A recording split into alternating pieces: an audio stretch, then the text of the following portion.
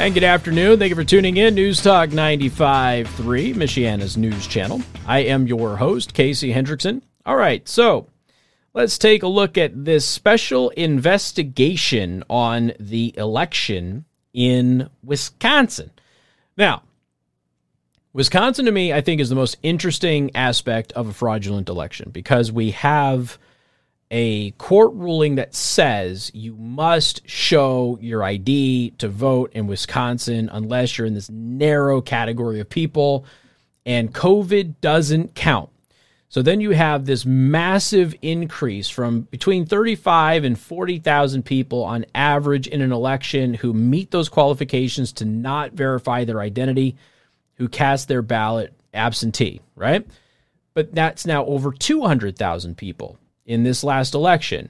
And even the Wisconsin Supreme Court looked at this and said, this is suspicious. You basically need to take a look at it. And it never was dealt with.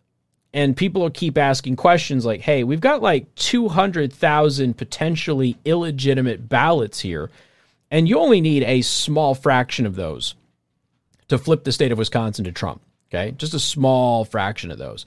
So there's still some real issues there. Well, something else has been happening there too. Hundreds of pages of emails and other documents obtained by Wisconsin Spotlight show that grant money from private left-leaning groups funded largely by Facebook CEO Mark Zuckerberg resulted in Democrat activists infiltrating the November presidential election in Wisconsin's 5 largest cities. Here's what the emails and Wisconsin Spotlight's investigation found. A former Democratic operative, Michael Spitzer Rubenstein, 3 names, served as a de facto elections administrator and had access to Green Bay's absentee ballots days before the election. So let me say this one more time. A former Democratic operative served as the de facto elections administrator and had access to Green Bay's absentee ballots days before the actual election happened. Spitzer Rubenstein asked Green Bay's clerk if he and his team members could help correct or, quote, cure absentee ballots like they did in Milwaukee.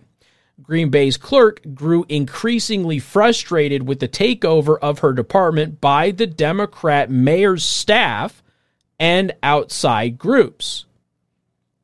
Brown County Clerk Sandy Juneau said the contract stipulated that Spitzer Rubenstein, the Democrat activist, could have 4 of the 5 keys to the KI Center ballroom where ballots were stored and counted. So this one guy had 4 of the 5 keys to the ballot room before the election. Brown County's clerk said the city of Green Bay, quote, went rogue. Election law experts said the city illegally gave left-leaning groups authority over the election.